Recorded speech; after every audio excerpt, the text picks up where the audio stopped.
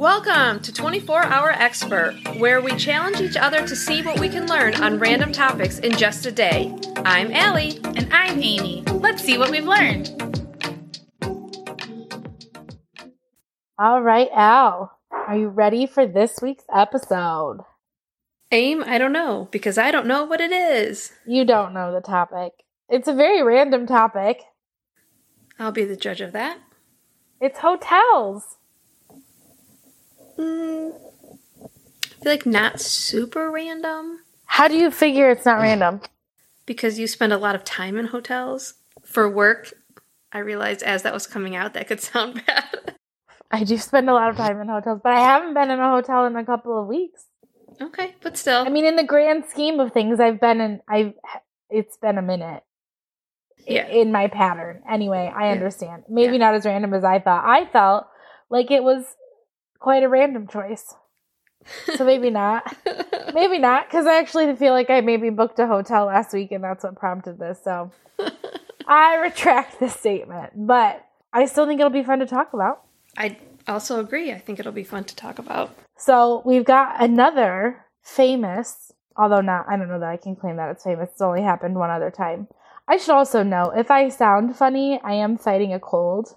An actual cold, not like a, you know what I mean? It's a for real cold.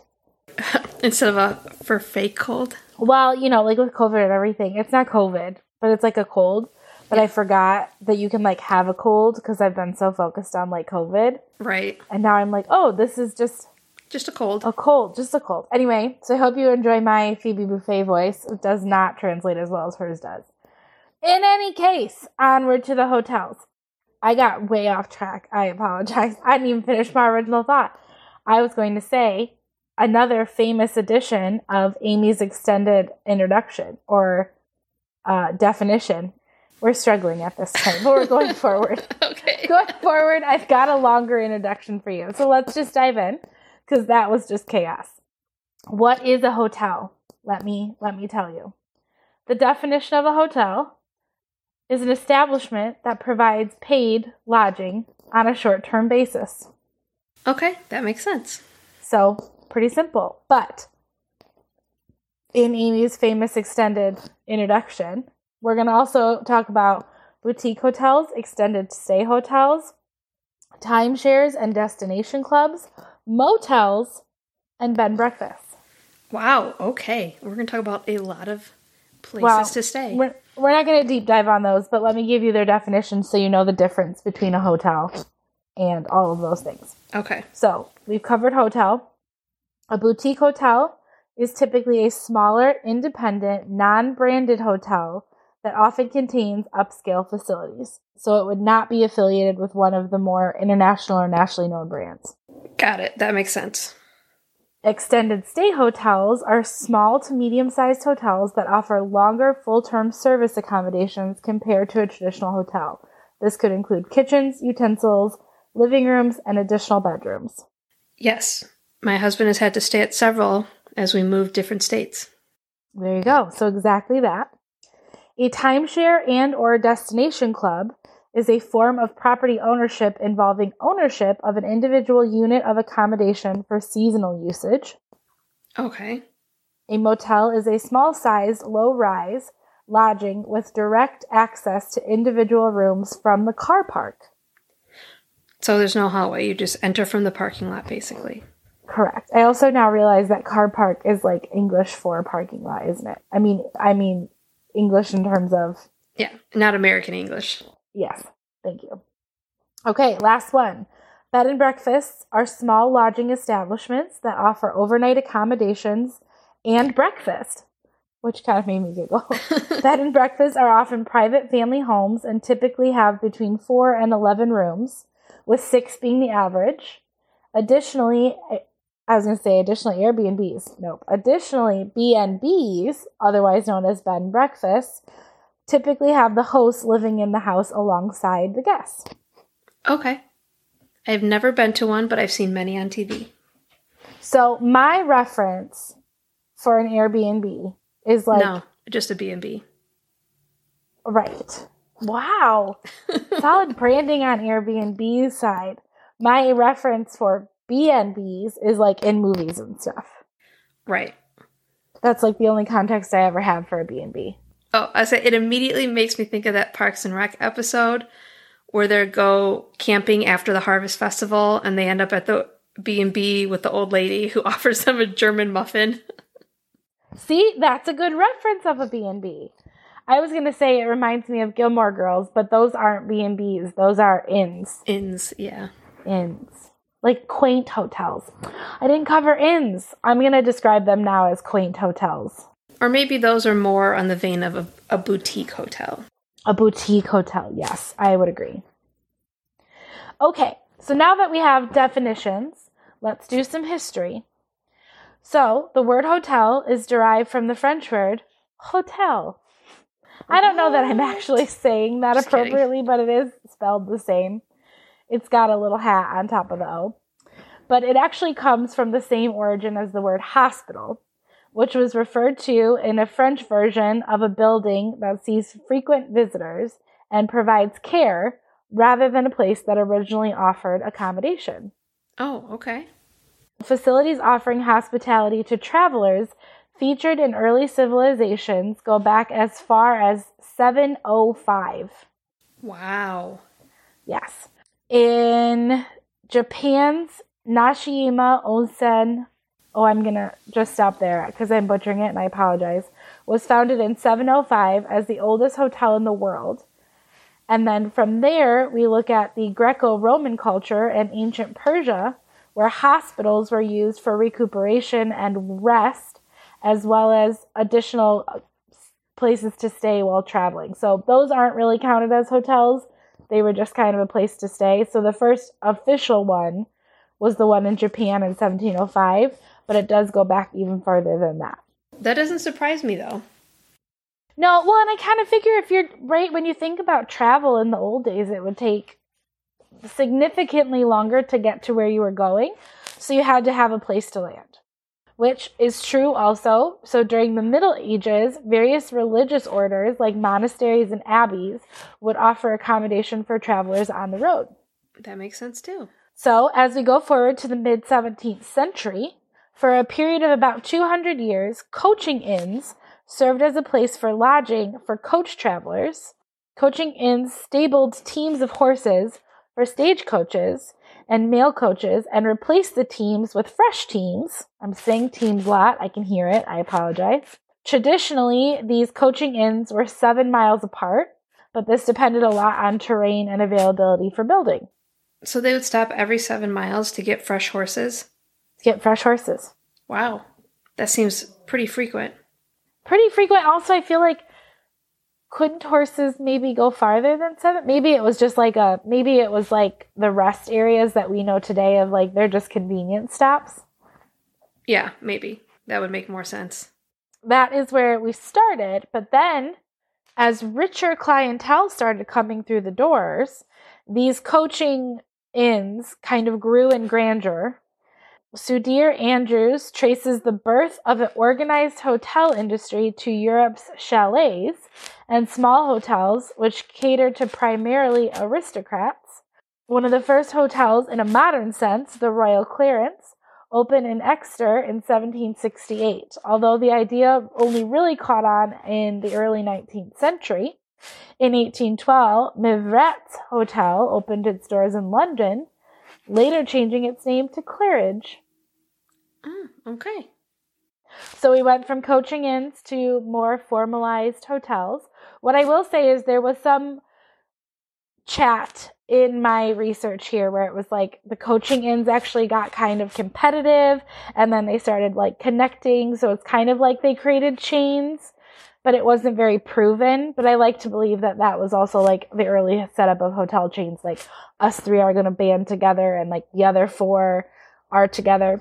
Any case, I have no proof of that. I just like to believe it in my head. And then the rich people got involved and we started developing more formal stays, more formal lodging. All right then. Hotels then proliferated through Western Europe and North America in the 19th century. Luxury hotels, including the 1829 Tremont House in Boston and 1836 Astor House in New York City, were considered the top places to stay for the most wealthy clientele. Ooh, fancy. Yeah. So on that note, obviously, we know a lot of hotels in our area, and I will just give you some dollar amounts right now. Not that only wealthy people are staying in hotels, but in the United States in 2021, so mind you, it was post-pandemic, the United States reached $141.6 billion in 2021 in hotel revenue. And so far this year has reached $168.4 billion in hotel revenue. Wow. So it's a huge industry. Even when travel was down, a huge industry. Yeah. Wow. Not surprising, though. Not surprising. One of the things that I really enjoyed digging into, and I pulled out a few of my favorites, were specialty hotels. So where we went through the definition of hotels before, these are kind of next level specialty hotels. So these include what I've got here, like cave hotels, bunker hotels, ice and snow igloo hotels. I just think these are so cool in terms of experiential places to stay. So there are cave hotels in Spain, as well as several in Turkey, where you can actually stay in a cave. There are bunker hotels in Switzerland, and they're called concrete mushrooms in Albania, which are made out of former nuclear bunkers. That would be interesting. So cool. There is the Ice Hotel in Sweden.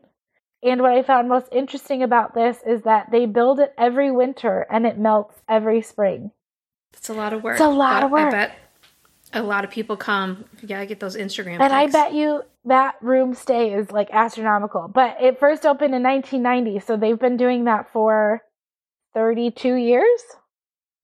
Wow. It's fascinating. I also wonder then, like, what if you book your stay in March and it's like unseasonably warm? Are they just like, bummer?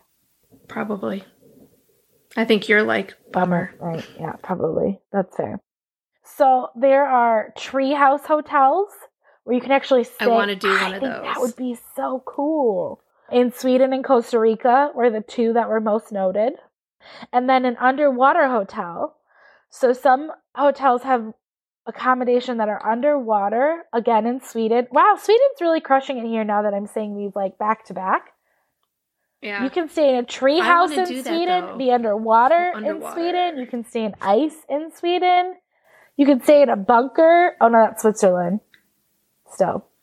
Yeah, I want to do one of those underwater ones. I've seen those, I'm sure, in a TikTok or something, where somebody's, like the whole, like, one side of your hotel room is basically like an aquarium. You don't think that'll keep you up at night? You have a hard time if the light on your clock is too bright. I know, but I mean, for an experience. Though the only thing, the video I was watching on TikTok was the woman went into like her bathroom in the hotel room, and a guy was in the tank like cleaning something, like swimming by.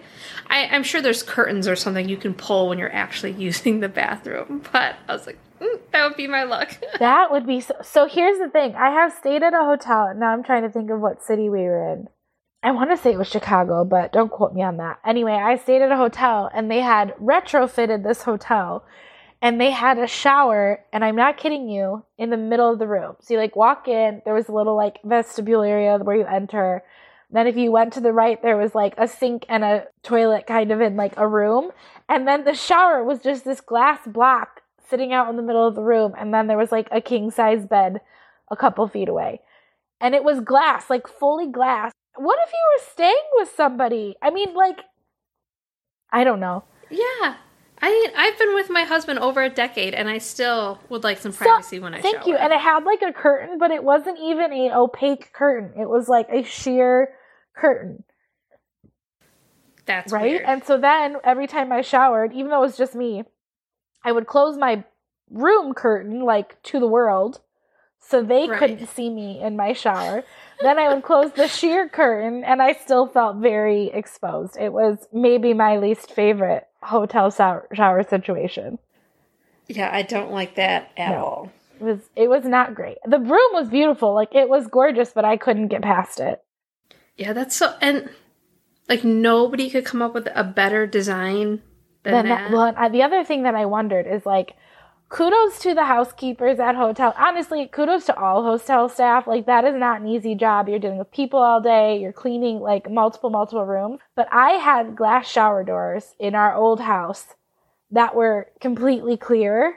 And those are a nightmare to keep clean. Imagine having to do a whole fishbowl of a shower between every single patron. No, thank you. I just thought these poor people have to be going out of their minds squeegeeing these glass walls. Yeah, that sounds horrible. Anyway, that's just a fun hotel experience. Although I do quite enjoy now, like, my favorite thing to do when I get into hotel rooms, because I'm very fortunate to get to travel for work and I enjoy it, is to, like, go and see what my view is. And so far I've had some really cool views. And then, like, sometimes you pull open the curtain and it's like a brick wall. And you're like, oh, never mind. Would have been helpful in that case, though, with the shower, to just have a brick wall. Yeah, exactly. That is our specialty hotel segment. So let's talk a little bit about the top hotel brands, and then I've got some fun facts for you to wrap up our episode here. So, top hotel brands, and I will go from 5 to 1, although there are many. These are worldwide. So, number 5 is Wyndham Hotels and Resorts. They own 8,941 hotels with 795,909 rooms. Wow. Okay. So that is the 5th in line. Intercontinental Hotel Group has almost 6,000 hotels and 886,036 rooms. So technically more rooms, but less hotels. Oh, fun fact. Through work, we hosted an event in an Intercontinental Hotel. Well, they're the top biggest. The big fancy one, like, out in LA, That's cool, though. Yeah. So they must have more rooms. Well, obviously, that's how math works. More rooms in less hotels. Bigger hotels, I mean. Well, I know the one out in LA is like a huge skyscraper. Yeah. That makes sense. So 3rd on the list is Hilton Hotels. They did not give me the amount of hotels, but they told me, like they called me and were filling me in. Personally. Hilton's calling you up. Right. So the Hilton Hotels operate 1,010,257 rooms. The Jinjiang, and I'm probably butchering that, comes in number 2. It has less than Marriott, who comes in more, but it technically has more room offerings than the Marriott. So Marriott owns more brands, but it has more rooms with this other hotel brand. Okay. And then Marriott comes in first. It is the largest hotel chain in the world. It has 30 brands within the Marriott family. It has 7,642 hotels, including 1,423,044 rooms. Wow. They have hotels in 131 countries and territories around the globe. That's insane. Now, I will also say, Marriott is my hotel of choice because they have great member rewards. They typically have really nice establishments, and I am all about getting my loyalty points, so they have my heart. I will say I have stayed at some sketchy places, and none of them were ever Marriott. That's a very nice plug for Marriott. We are not sponsored, by the way. These are just facts. Would love to be, though. Would love to be sponsored by Marriott. We would love to do an on location at a Marriott. Preferably one in a country that's not ours. Honestly, I'll take a state that's not ours. We're not even that picky. Okay, let's dive into fun facts to wrap up our evening here, or whatever time you're listening to this. Fashion designer Coco Chanel lived in the Hotel Ritz in Paris on and off for more than 30 years. So she just had like a room that was hers? Yep. Okay, love it. Similarly, inventor Nikola Tesla lived the last 10 years of his life at the New Yorker Hotel until he died in his room in 1943. Ooh, I wonder if he haunts it, if it's still around. Ooh. Allie, I didn't even think to bring you haunted hotel facts. That's just rude. We'll have to do it for the 100th hour. I will bring you haunted hotel facts. All right, I'm going to put it on the list. Most haunted hotels. I mean, we know what one of the most haunted is. It's the one that The Shining is based off of. Yes, we have already shared that. Yeah. I looked up the tallest hotel and the biggest hotel, not the most haunted hotel. That's okay. 100th hour. So I'm going to ask you, as part of my fun facts, which hotel has the largest front porch in the world? Largest front porch in the world. It is located on a teeny tiny island in Michigan. Mackinac Island. Oh, the Grand Hotel in Mackinac The Grand Island. Hotel on Mackinac Island has the longest front porch for a hotel in the world at 660 feet. Wow. Mm-hmm. Well done, Grand Hotel. Oh my gosh, I have to find those pictures of us on that porch. Oh my gosh, you should! Honestly, okay, you've inspired it. I am going to do an episode on Mackinac Island. I think I'll do that. I'm going to just take this little nugget and we're going to carry it forward. So you heard it here first, listeners. Upcoming episode, Mackinac Island. That would be a fun one. Not to be confused with Mackinac City, spelled differently. We'll cover that. Don't give anything away. Perfect. I love it. A little taste. Just a little niblet. Just a little taste. Niblet? That's a word? Yeah. Okay. Onward to fun facts. The largest hotel in the world is the First World Hotel in Malaysia with 7,351 rooms. Holy cow. And would not have guessed Malaysia. Yes. So technically those rooms are split between two buildings. So if we want to be technical, the largest single hotel building is the MGM Grand in Las Vegas with 5,124 rooms. Wow. Okay. So that's the largest. The tallest hotel is the Jivora in Dubai at 356 meters high, or 1,168 feet. Okay, yeah, I was thinking Dubai would have some pretty fancy hotels, so that makes sense. But I'm not going to look it up now, but I didn't look at like square footage because they have 75 floors in Dubai. So like maybe they don't have as many rooms, but maybe square footage wise they're big. Anyway, that's a rabbit hole we're not going to get into. My last two fun facts. If you have 200 occupied rooms, you're going to process 2,600 pounds of laundry. Ugh, yuck. I just thought, like, how much longer are these hotels doing? And then I Googled that, and my goodness, the laundry. Being someone who's worked in a hospital and seeing the amount of laundry that comes out of that, I can't imagine hotels. Oh, I never thought about hospital laundry. I just think, like, I always try and be the person that, like, I don't overuse the hotels and stuff. The towels in hotels and stuff. But right. I just, like, when you're doing room after room after room of, like, 2 or 3 towels and all of the bed sheets, like, that has to be exhausting. Right. Yeah, if we're going to stay at a hotel, maybe only, 2 nights or so, I'll definitely reuse the towels. I don't just throw them on the floor. And unless we were staying like a full week or something, yeah, I try to reuse the towel at least a couple times. Yeah, me too. I just think that's the nice thing to do. Also, it's like more environmentally friendly, but it's also people friendly because people have to deal with that. I also wonder, and I didn't look this up either, but maybe for the 100th hour, do you think there is like bed making competitions? You know how like Domino's, I think the pizza company has like box making competitions? I wonder if like hotels have like bed making competitions. I don't know. We'll have to look up if there's any fun competitions that the staff does. All the random things I think about after I've done the research. But I totally have seen that pizza box thing. Yeah, where the one guy like whips it and he's like, poof, poof, poof, and it's all done. Yeah, it's crazy. Fascinating. It's like the kids who do the cup stacking. That blows my mind too. That. Have you watched the Rubik's Cube documentary on Netflix?